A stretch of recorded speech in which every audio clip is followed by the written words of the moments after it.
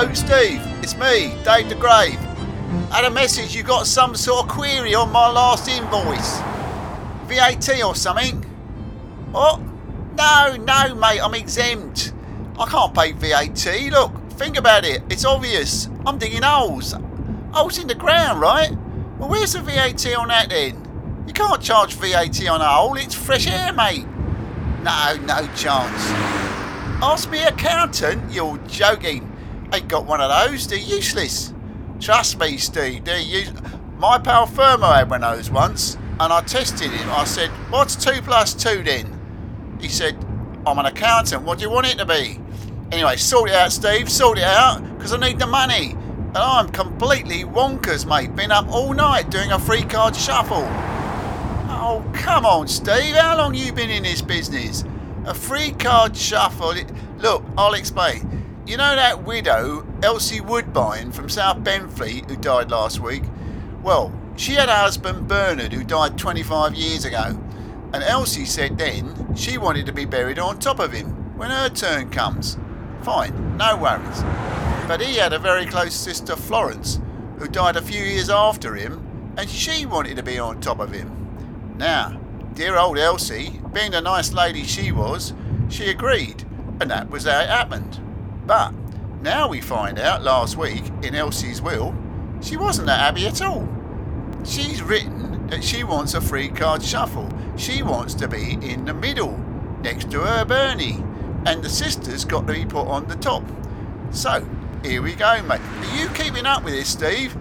No, it's not a piece of cake, mate. I'll tell you what has to happen. Well, we have to dig open the grave, take out the sister, then take out Bernie, then dig a deeper hole for the 3 of them, then we have to bury Bernie back at the bottom, add in Elsie in the middle, and then add back the sister Florence on the top, i.e. the 3 card shuffle. Got it? Sorry? What's so hard in that? I'll tell you, my doubting pal. Well, first of all, technically, you are exhuming a body.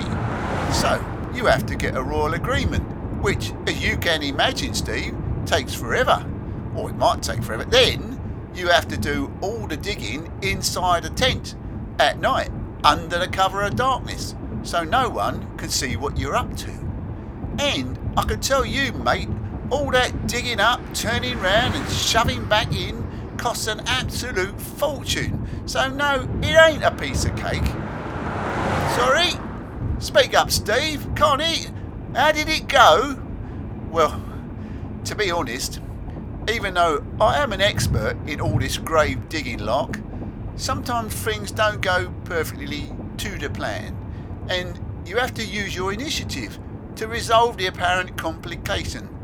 Well, Bernie and his sister, they've been in the ground for over 20 years. Everything's been eaten up by Mother Nature's little creepy crawlers. So all we could find, when we opened it up, was a jumbled heap with old bones. What did we do? I just chucked Elsie in on top of them. His nibs upstairs can sort them all out now.